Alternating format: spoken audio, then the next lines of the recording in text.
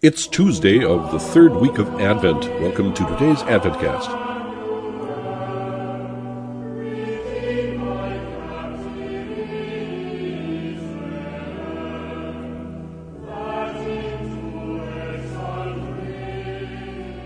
From The Road to Bethlehem, Daily Meditations for Advent and Christmas by St. Alphonsus Liguori. But unto you the Son of Justice shall arise, and health in his wings. Malachi 4, verse 2. Your physician will come, says the prophet, to cure the infirm, and he will come swiftly, like the bird that flies, and like the sun, which on rising from the horizon instantly sends its light to the other pole. But behold him, he is already come. Let us console ourselves, and return thanks to him. St. Augustine says, he descends to the bed of the sick, that is to say, even to taking upon him our flesh, for our bodies are the beds of our infirm souls. Other physicians, if they love their patients, do indeed use all their efforts to cure them. But what physician, in order to cure the sick man, ever took upon himself his disease? Jesus Christ has been that physician, who charged himself with our infirmities in order to cure them. Neither would he content himself with sending another in his place, but he chose to come himself, to fulfill this charitable office, in order to gain to himself all our love. He hath borne our infirmities, and carried our sorrows. He chose to heal our wounds with his own blood, and by his own death to deliver us from eternal death, which we had deserved.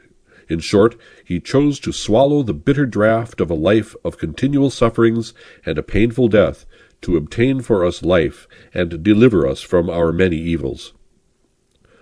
The chalice which my Father has given me, shall I not drink it? Said Jesus to St. Peter.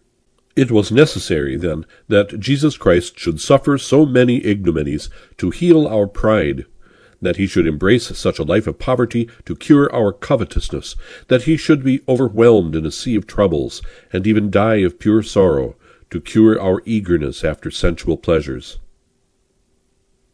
May your charity, O my Redeemer, be forever praised and blessed.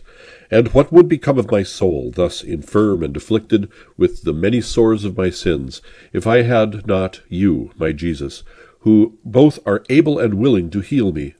O blood of my Saviour, I trust in you. Wash me and cure me. I repent, O my love, of having offended you. You have led a life of such tribulations, and have died so bitter a death to prove to me the love you bear me.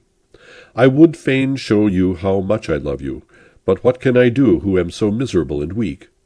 O God of my soul, you are omnipotent, you can heal me and make me holy. O kindle in me a great desire of pleasing you.